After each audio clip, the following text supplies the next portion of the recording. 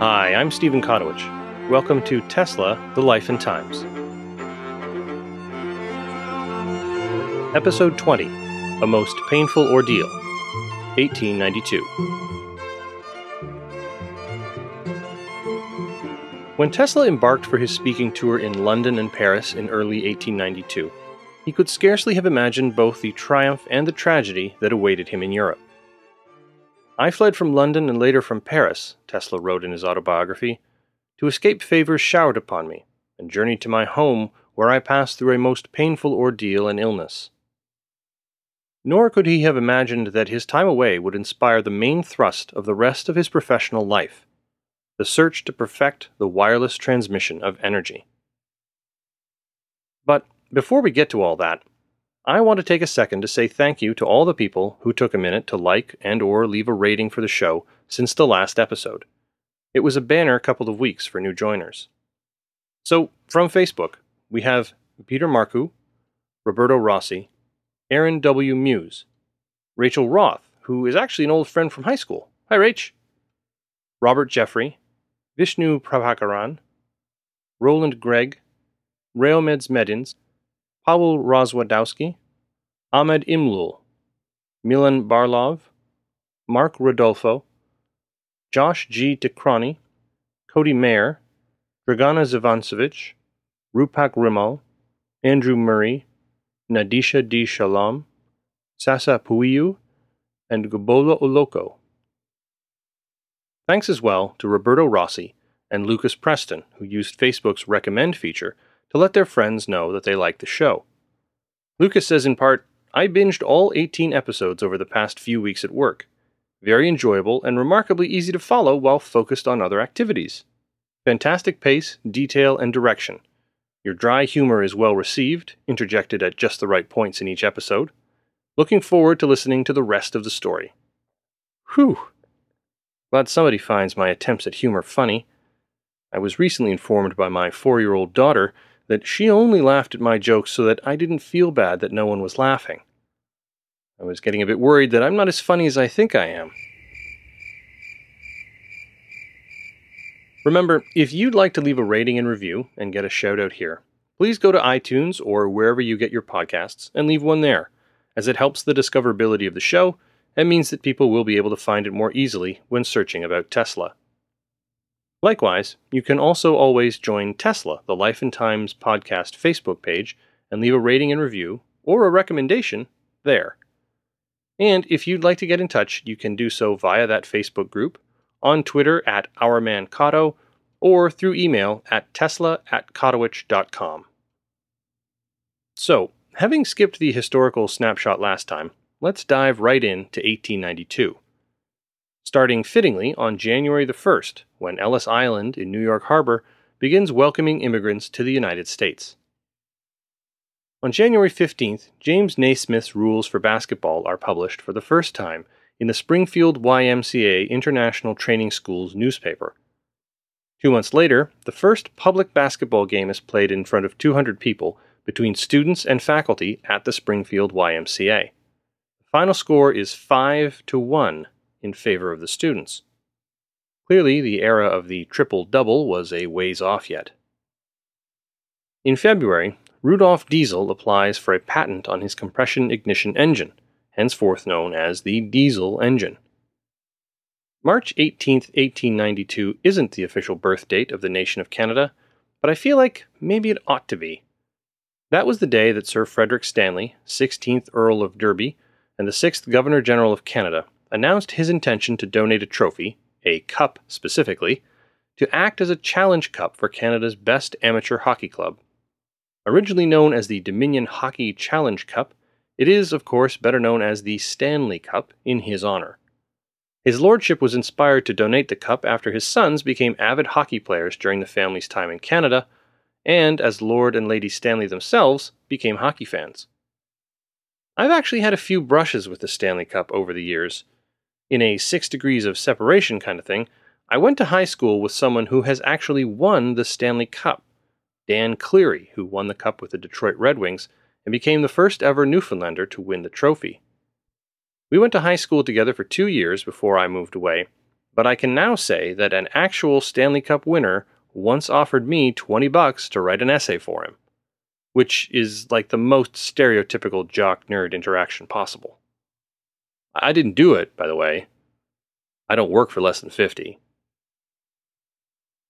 In a more personal brush with the cup, if you visit the Hockey Hall of Fame here in Toronto, you can see on display one of the 2 Stanley Cups in existence. The Hall of Fame is in an old bank building, and the room that the cup lives in must have been some fancy boardroom at one time, as it's very ornate and has these stained glass windows. The cup sits on what could safely be described as an altar up on a dais. It all has a vaguely church-like feel, and I confess for a moment I felt like I was in the presence of a holy relic and actually had to fight the urge to genuflect. But the most up-close and personal I ever got to the Stanley Cup was about 5 years ago, and it was the oddest encounter, too. A friend of mine was having a book launch at Bacca Phoenix, Toronto's sci-fi specialty bookstore, when in the middle of his reading, all of a sudden, someone rushed in from the street and shouted, "The Stanley Cup is outside!" This being Canada, naturally the store emptied out. That included all of the staff, as well as my friend who was in the middle of his reading. There, on the curb outside Bacca, sat the Stanley Cup. It had pulled up in a yellow checkered taxicab. They were doing some sort of promo video around the city and for some reason thought, hey, you know who loves hockey? Science fiction fans. I had my son with me, who was all of a year old at the time, so naturally I had to get a picture with him and the cup. At first I thought I'd see if they'd let me sit him in it, but then I remembered what kids do in their diapers and thought better of defacing a national treasure. Not to mention that it would likely curse the Toronto Maple Leafs to never, ever win the cup ever again, although they've managed to not win it pretty consistently now on their own for the last 52 years and counting. This is our year, though, I'm sure of it. So, instead, we crouched down next to the cup for a photo, but my son was fascinated by the shiny thing and so leaned over for a closer look and drooled right in the bowl of Lord Stanley's cup. Later that same night, the Maple Leafs clinched a playoff spot for the first time in 9 years. Coincidence? I think not. And just in case you don't believe me, I'll post a picture in this week's show notes at www.teslapodcast.com. It was taken just seconds after he had drooled in the cup. On March 31st, the world's first fingerprinting bureau was formally opened by the Buenos Aires Chief of Police. It had been operating unofficially since the previous year. April 15th sees the General Electric Company established through the merger of the Thomson-Houston Company and the Edison General Electric Company. This is a bit of a spoiler, really, and we'll be discussing this merger in more detail in an upcoming episode. On May 28th, in San Francisco, John Muir organizes the Sierra Club. On June 7th, Homer Plessy, who is black, is arrested for sitting on the whites-only train car in Louisiana, leading to the landmark Plessy v. Ferguson court case before the U.S. Supreme Court. Issued as a 7-1 decision in 1896, the ruling upheld the constitutionality of racial segregation laws for public facilities as long as the segregated facilities were equal in quality, a doctrine that came to be known as separate but equal. In practice, the facilities were always separate, but certainly not always equal. This ruling legitimized racial segregation laws passed in the American South after the end of Reconstruction. It is widely regarded as one of the worst decisions the U.S. Supreme Court ever made, but remarkably, has never actually been explicitly overruled. A series of subsequent decisions, beginning with Brown v. Board of Education in 1954, which held that Plessy's separate but equal doctrine was unconstitutional in the context of schools and educational facilities, weakened it to the point that it is usually considered to have been de facto overruled. On July 4th, Samoa changed its time zone to be 3 hours behind California, such that it crossed the international dateline, and thus July 4th occurred twice there. In August, the first electric light bulb in Bulgaria is used at the Plovdiv Fair. In September, Amalthea, the third moon of Jupiter, is discovered by Edward Emerson Barnard. Also in September, women are first admitted to Yale University's graduate school. On December 18th, the Nutcracker Ballet, with music by Peter Tchaikovsky, premiered at the Imperial Mariinsky Theater in St. Petersburg, Russia. Every year since I was a kid, I try to watch it on TV around Christmas time, and every time I fall asleep. I may not be a ballet guy. Also in 1892, Andrew Carnegie consolidated all his separate businesses into the Carnegie Steel Company, allowing him to gain a monopoly in the steel industry. Viruses were discovered by Russian-Ukrainian biologist Dmitry Ivanovsky. And, at some point in 1892, a tortoise called Timothy was brought to the estate of Powderham Castle in England, where she, yes, she, lived until her death in 2004. Timothy was a 5-kilogram, or 11-pound, Mediterranean spur-thighed tortoise, who was thought to be approximately 160 years old at the time of her death, which made her the UK's oldest known resident. In spite of her name, Timothy was female, as apparently people didn't know how to tell sex differences in tortoises in the 19th century. Timothy is believed to have been born on the Mediterranean shores of Turkey, and was found aboard a captured Portuguese privateer in 1854, aged around 10 years. Thus liberated from the Portuguese, the tortoise served as a mascot on a series of Royal Naval vessels until 1892. She was ship's mascot of HMS Queen during the first bombardment of Sevastopol in the Crimean War, making her also the last survivor of that war, and then was moved on to HMS Princess Charlotte and then the HMS Nankin. After her naval service, she retired and was taken in by the Earl of Devon at his home, Powderham Castle. From 1935, she lived in the castle's rose garden and was owned by Camilla Gabrielle Courtenay, the daughter of the 16th Earl of Devon. On her underside was etched, "Where have I fallen? What have I done?" the English translation of the Courtenay family motto. In 1926, Timothy's owners decided that he should mate, and it was then discovered that he was a she. Despite this useful information, all mating attempts were unsuccessful. Timothy is buried at Powderham Castle. Notable births in 1892 include, on January the 3rd, John Ronald Reuel Tolkien is born in South Africa. He would become a professor, linguist, philologist, inventor of languages, and author of The Lord of the Rings, The Hobbit, and The Silmarillion. On January 18th, Oliver Hardy, American comedian and actor, and one half of the duo Laurel and Hardy, is born. Peggy Wood, the American actress, is born February the 9th. While she had a very successful career, she is probably best remembered today for her final on-screen appearance as Mother Abbess in The Sound of Music, for which she was nominated for an Academy Award and a Golden Globe. February 13th is the birthday of Robert H. Jackson, Associate Justice of the Supreme Court of the United States and Chief Prosecutor at the Nuremberg trials of Nazi war criminals following World War II. He's also the last justice without a law degree to be appointed to the Supreme Court, having been admitted to the bar through a combination of reading law with a lawyer and attending some law school. On March 3rd, one of my all-time favorite musicians, Mississippi John Hurt, an American country blues singer and guitarist, is born. Well, probably. Some sources give his year of birth as 1893. Either way, check out his record simply called Legend. You'll thank me. On April the 6th, American journalist Lowell Thompson is born. He is best remembered as the newsman who publicized and helped build the legend of T.E. Lawrence, better known, thanks to Lowell Thomas, as Lawrence of Arabia.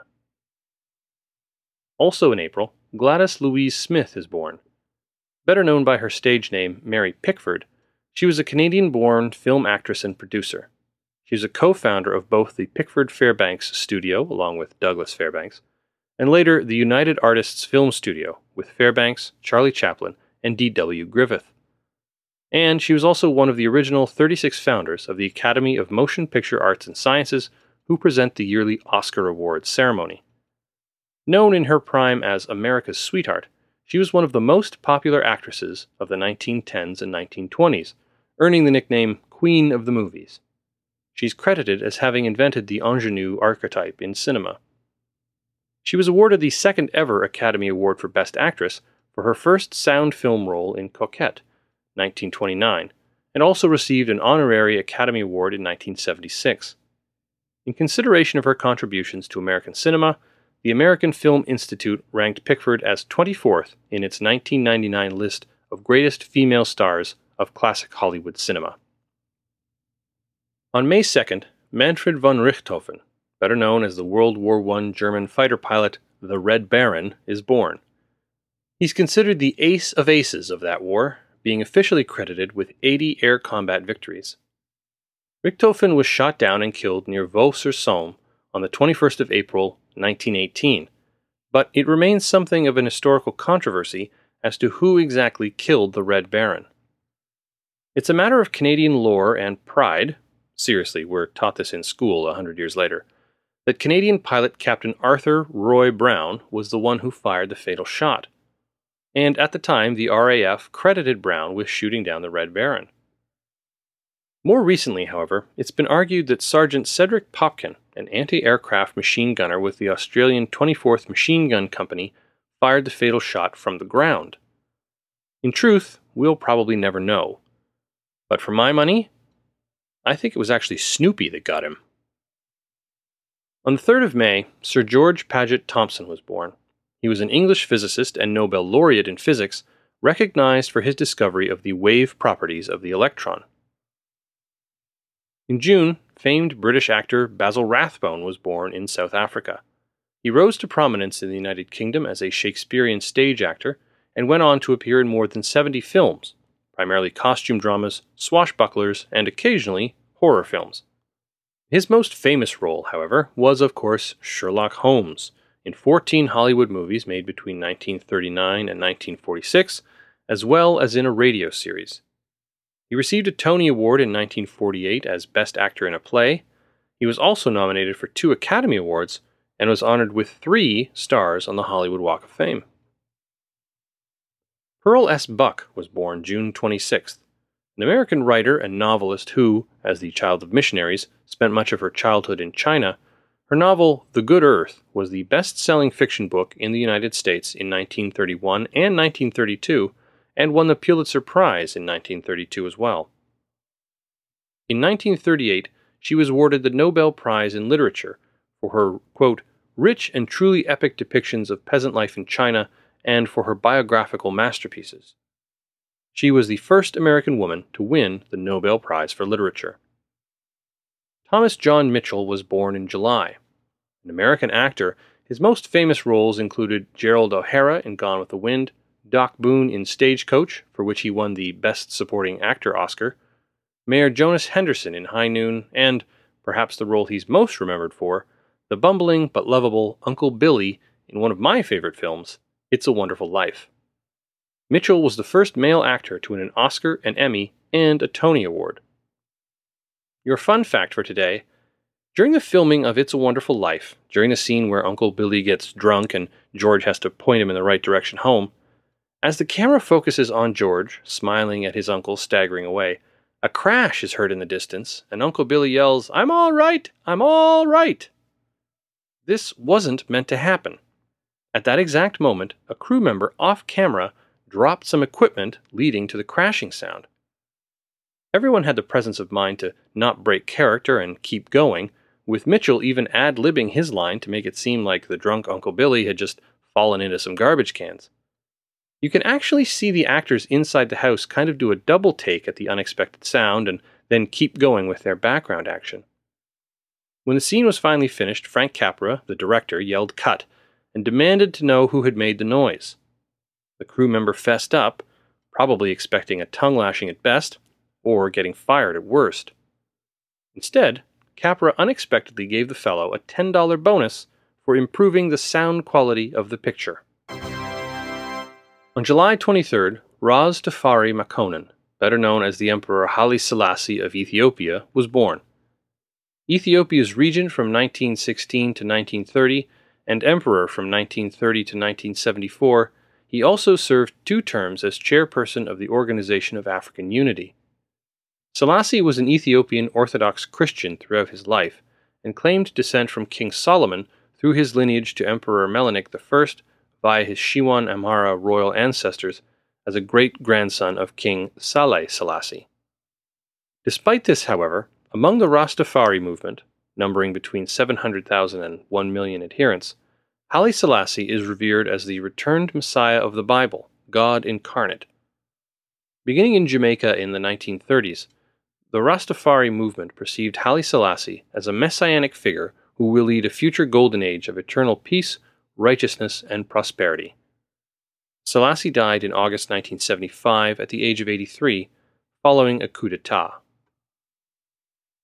In September, Arthur Holly Compton was born.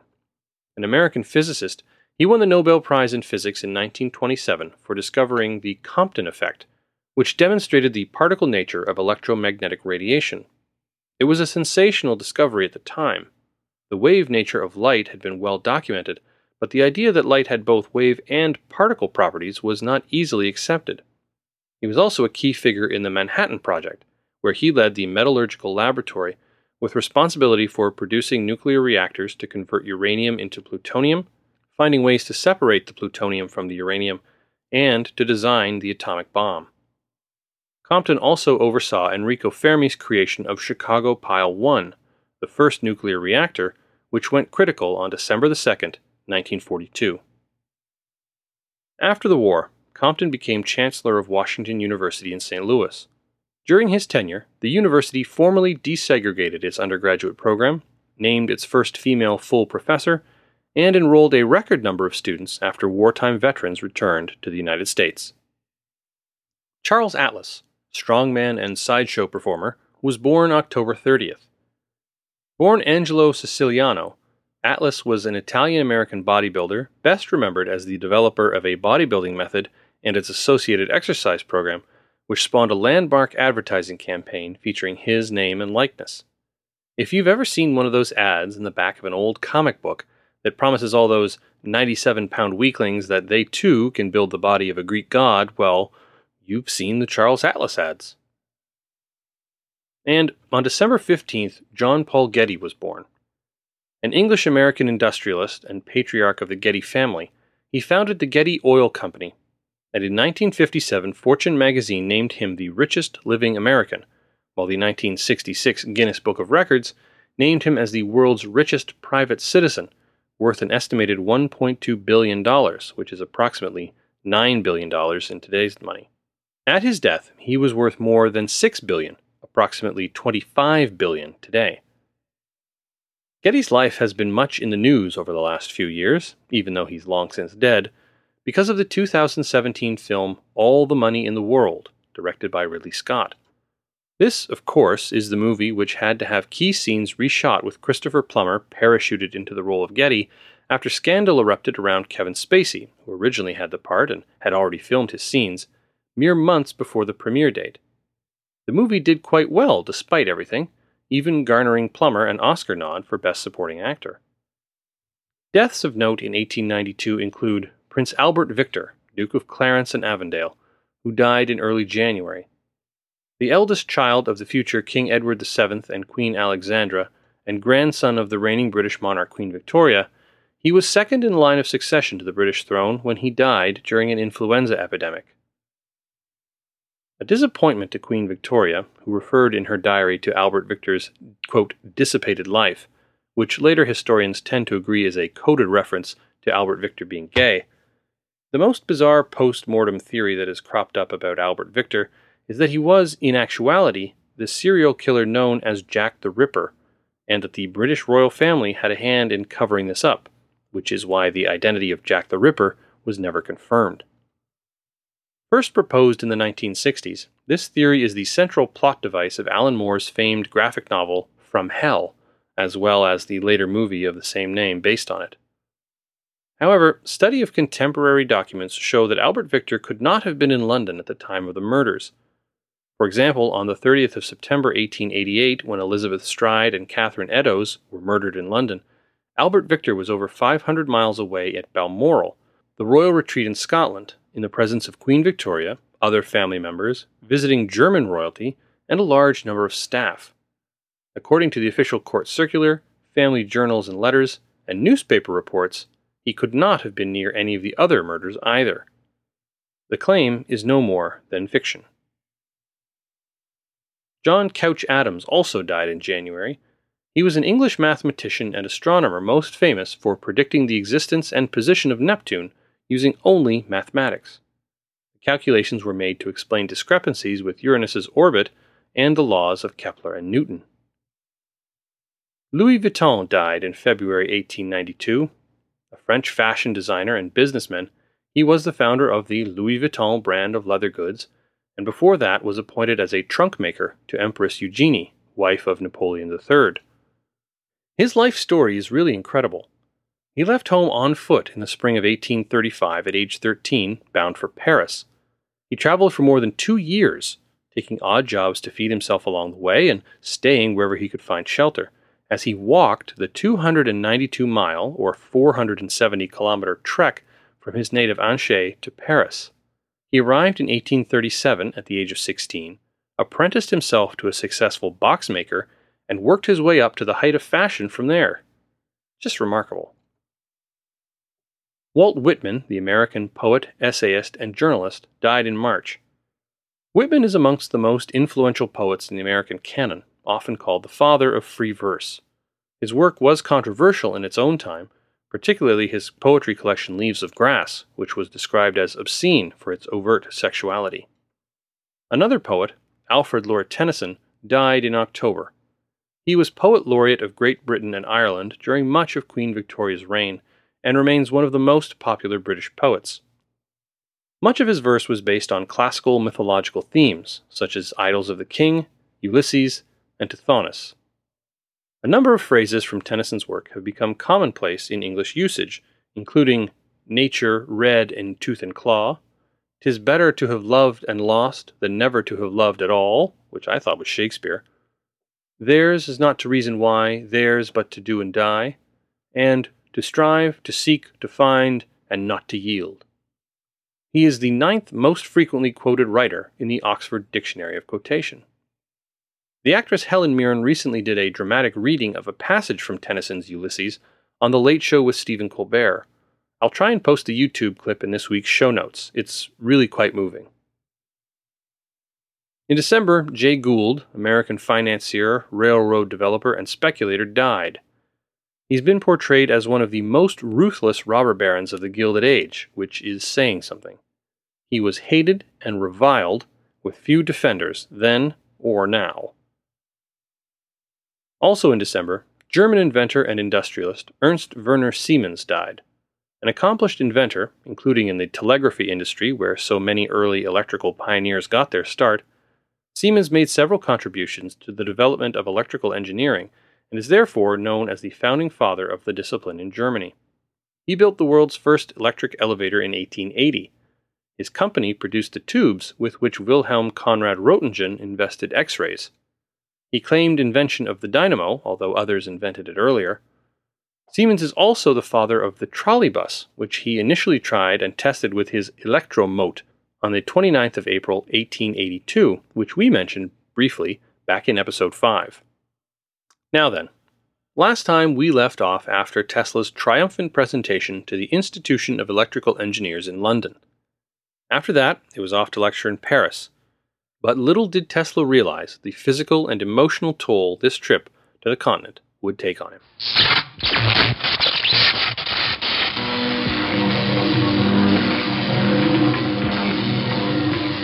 Tesla crossed the English Channel the second week of February 1892 and took a room at the Hôtel de la Paix. He had a lecture booked before a joint conference of the Société de Physique and the Société Internationale des Électriciens on February 19th. Before his presentation, however, Tesla took the time to seek out a well-known French physician, Dr. d'Arsenoval, a pioneer in the field of diathermy, that is, quote, a medical and surgical technique involving the production of heat in a part of the body by high-frequency electric currents to stimulate the circulation, relieve pain, destroy unhealthy tissue, or cause bleeding vessels to clot. Remember last time when I said there was every reason to believe that, contrary to what internet memes about Tesla might lead you to believe, Tesla did in fact mind that people stole his ideas or didn't credit him as the originator of an idea? Yeah, this is a perfect case in point.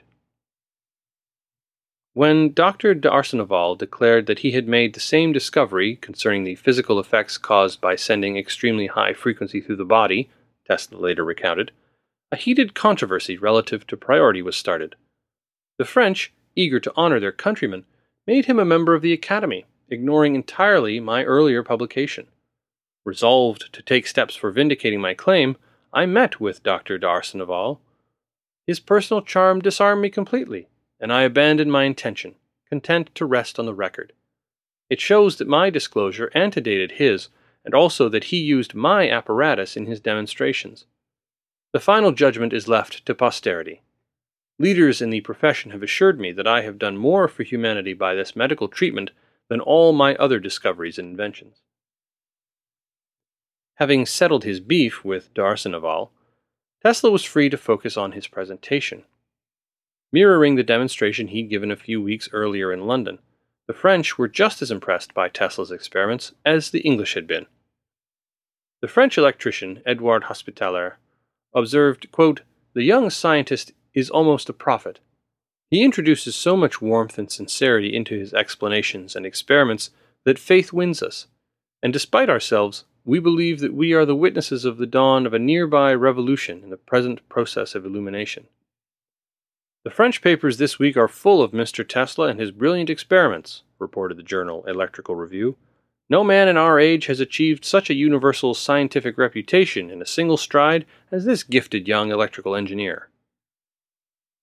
During his stay in Paris, Tesla mingled with a number of dignitaries, including the physicist André Blondel, whose work revolved around advanced theories of alternating current, as well as Prince Albert of Belgium, who was interested in improving the electrical power systems in his country and providing his people power more economically. 40 years later, Blondel reached out to Tesla, recalling, quote, "with immense interest and admiration," the Paris conference, and congratulated Tesla on how he had simply and elegantly demonstrated his work in alternating current, and how it had gone well beyond the work of his French colleague Depré and the Italian inventor Ferraris, who we've discussed before. I mentioned last time that Tesla's patent situation in Europe was far from clear. Tesla had filed patent applications for the AC motor in several countries, including England and Germany, but he had issued no licenses to European manufacturers to exploit his inventions, nor had he enforced his patents by taking legal action against infringers. Taking the opportunity of being in Europe to try and generate some income from his foreign patents, Tesla met with representatives of Schneider & Co., a French company, and the Helios Company, a German concern, and licensed these companies to manufacture his motors in their countries. Tesla found all these activities, giving lectures, meeting important people, negotiating with businessmen, exciting but stressful. And it was at this point that Tesla's mental health and events outside his control conspired against him. It had been Tesla's intention to make a visit home to Gospish to visit his mother, Juka, once his lectures were out of the way. But not long after the Paris lecture, Tesla received a telegram saying that his mother was deathly ill.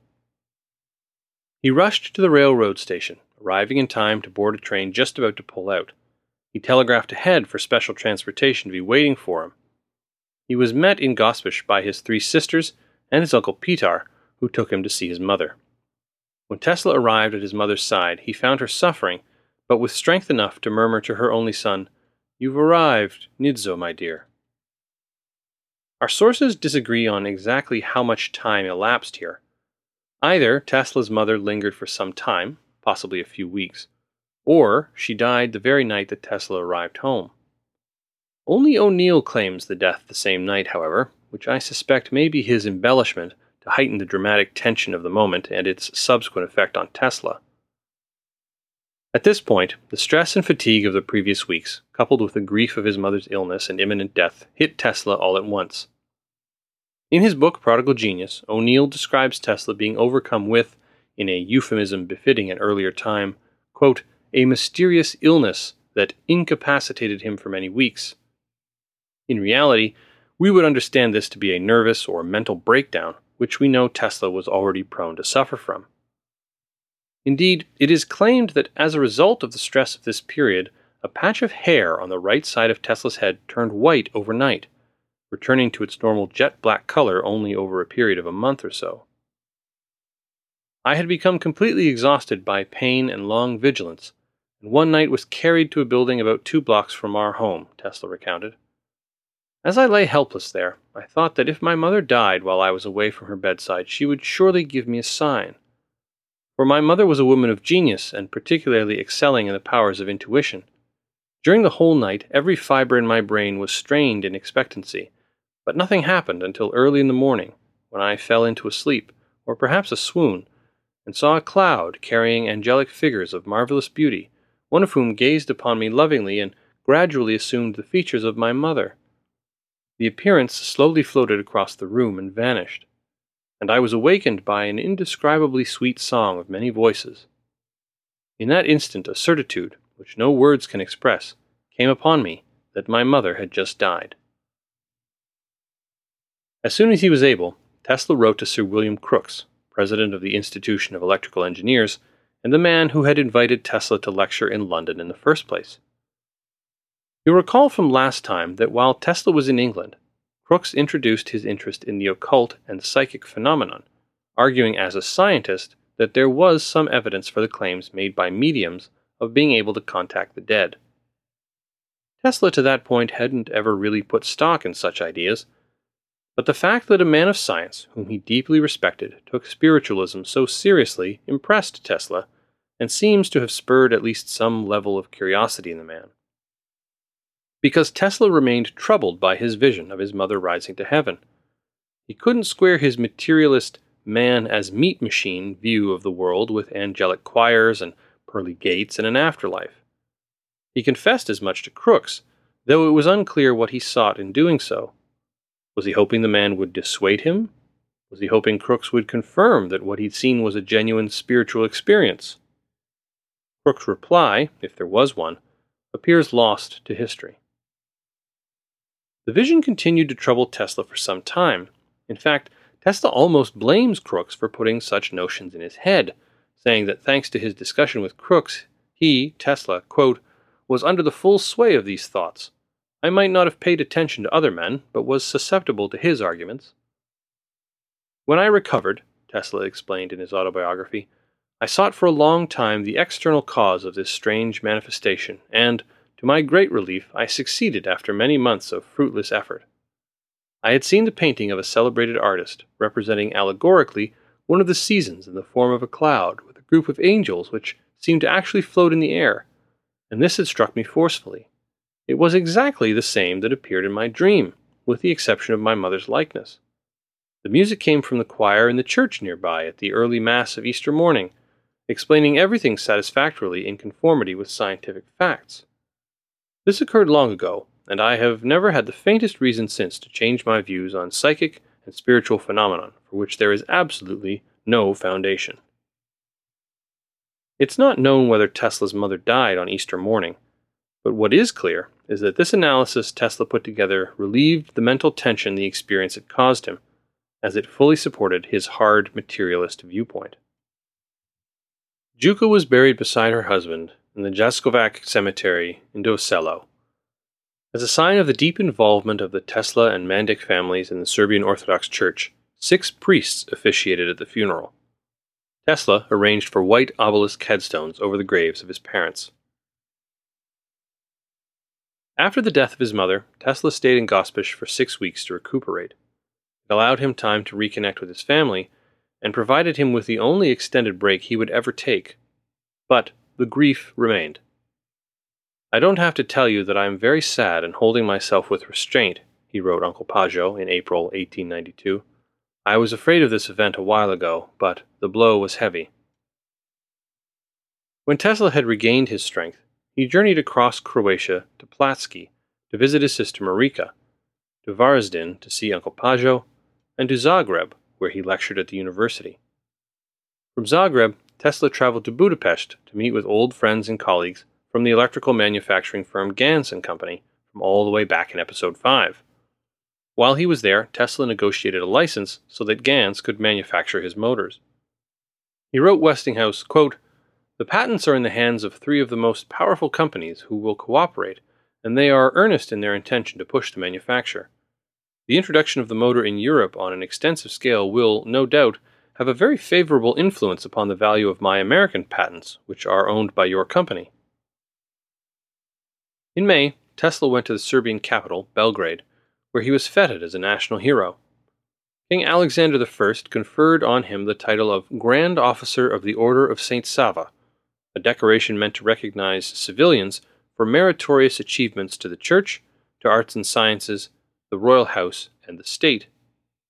The great Serbian poet Jovan Jovanović Zmaja composed a poem, Pozdrav Nikoli Tesli, which translates as Greeting Nikola Tesla, which I've been unable to find a translation of in English, sadly, which Zmaja read at a ceremony honoring Tesla. Tesla thanked the audience, expressing both his ambition and his national pride. Quote, "If I were to be sufficiently fortunate to bring about at least some of my ideas, it would be for the benefit of all humanity. If these hopes become one day a reality, my greatest joy would spring from the fact that this work would be the work of a Serb." Setting out at last for his return journey to the United States, Tesla made his way through Prussia and stopped in Berlin to see the physicist Hermann von Helmholtz, and from there to Bonn to visit with von Helmholtz's most famous student, Heinrich Hertz. Hertz had gained fame by performing the first significant experiments in wireless, many of which Tesla replicated or expanded upon. In one of these, Tesla had repeated Hertz's original experiments using his oscillating transformer, and while he felt that Hertz had shown that electromagnetic waves propagated in space, Tesla disagreed with Hertz about the form of the waves. In his experiments, Hertz had found that the waves were transverse, meaning that the disturbances are at right angles to the direction of propagation. As an example, think of waves lapping against a shore. Hertz's tests showed that the waves could be reflected and interfere with each other, thus revealing that electromagnetic waves were like light. In replicating Hertz's experiments, however, Tesla concluded that the waves were not transverse but longitudinal, moving parallel to the direction of propagation. Think of a train moving backward. As the locomotive reverses, it bumps each car and each car bumps the next so that a pulse propagates through the string of cars. For Tesla, electromagnetic waves were more like sound waves than light waves. If Tesla was correct, which, spoilers, he wasn't, then Hertz had not, in fact, provided the experimental proof for James Clerk Maxwell's theory on the nature of electromagnetic phenomenon and its relationship to light. Needless to say, Tesla's claims bummed Hertz out. "He seemed disappointed to such a degree that I regretted my trip and parted from him sorrowfully," said Tesla. Unsurprisingly, Hertz chose not to note the meeting with Tesla in his diary for that day. Tesla described the end of his trip to Europe as, quote, "a most painful ordeal," but he nevertheless returned from Europe with a major insight that would affect everything he did experimentally from that point onward. As we discussed last time, Tesla left London with Lord Rayleigh's praise on his mind and what he took from it, that he should focus his efforts on one big idea. The idea came to him, as so many of his ideas did, while he was on a walk. It was in the mountains of his homeland, in fact. During his hike, he got caught in a thunderstorm, finding shelter just in time. As he described in his autobiography, quote, "Somehow the rain was delayed until all of a sudden there was a lightning flash, and a few moments after, a deluge. This observation set me thinking. It was manifest that the two phenomena were closely related, as cause and effect, and a little reflection led me to the conclusion that the electrical energy involved in the precipitation was inconsiderable, the function of the lightning being much like that of a sensitive trigger. Here was a stupendous possibility of achievement. If we could provide electric effects to the required quality, this whole planet and the conditions of existence on it could be transformed. The consummation of this idea depended on our ability to develop electrical forces of the order of those in nature. It seemed a hopeless undertaking, but I made up my mind to try it, and immediately on my return to the United States in the summer of 1892, work was begun which was to me all the more attractive because a means of the same kind was necessary for the successful transmission of energy without wires." Observing that the flash of the lightning seemed to cause the rain to start, Tesla was fascinated by the notion of a sensitive trigger, that a small force, properly applied, could be used to harness tremendous forces in the earth. Tesla's revelation, his intuition, was that if he could scale up his oscillating transformer, he might very well be able to use it as a trigger needed to harness the very Earth itself. In mid-August, Tesla sailed from Hamburg aboard the Augusta Victoria, bound for New York. And while he's en route, we're going to take a step back to catch up with Westinghouse, Edison, and the still simmering War of the Currents. We'll see how consolidation of electrical rivals left only Westinghouse and the newly formed General Electric standing. We'll hear about the bid to electrify the Chicago World's Fair of 1893, and the first stirrings of the efforts to harness Niagara Falls as a hydroelectric generating station. Thanks for listening to Tesla, The Life and Times. As always, please spread the word. Recommend the show to a friend, or share links to the latest episodes on your social media. It all helps. Please take just a minute to go to iTunes or wherever you get your podcasts, and subscribe to the show and leave a rating and review like the ones I mentioned at the top. Past episodes can be found at www.teslapodcast.com. You can sign up there for our email list. You can keep up to date about the show on your Facebook page, and you can also always contact me directly at tesla@kotowich.com or on Twitter with the handle @OurManKotto. Thanks for listening. I'm Stephen Kotowich.